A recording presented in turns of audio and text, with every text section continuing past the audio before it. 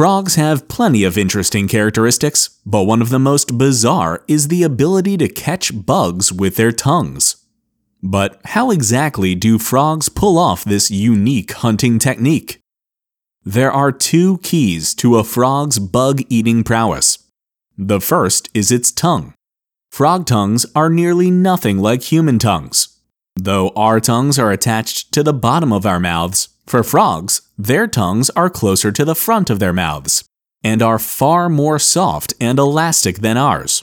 All features that make it easier for them to shoot their tongues out like a bungee cord. But the real key is frog spit, which is nothing like our saliva. It's more gooey and viscous and extremely adhesive. But the force of a frog's tongue colliding with its prey alters the molecular structure of the frog saliva, instantaneously making it more watery and better able to envelop a bug upon impact. As it sticks to the bug, the molecules reform, once again becoming gooey. The frog retracts its tongue, and it enjoys its meal, all thanks to its super sticky spit.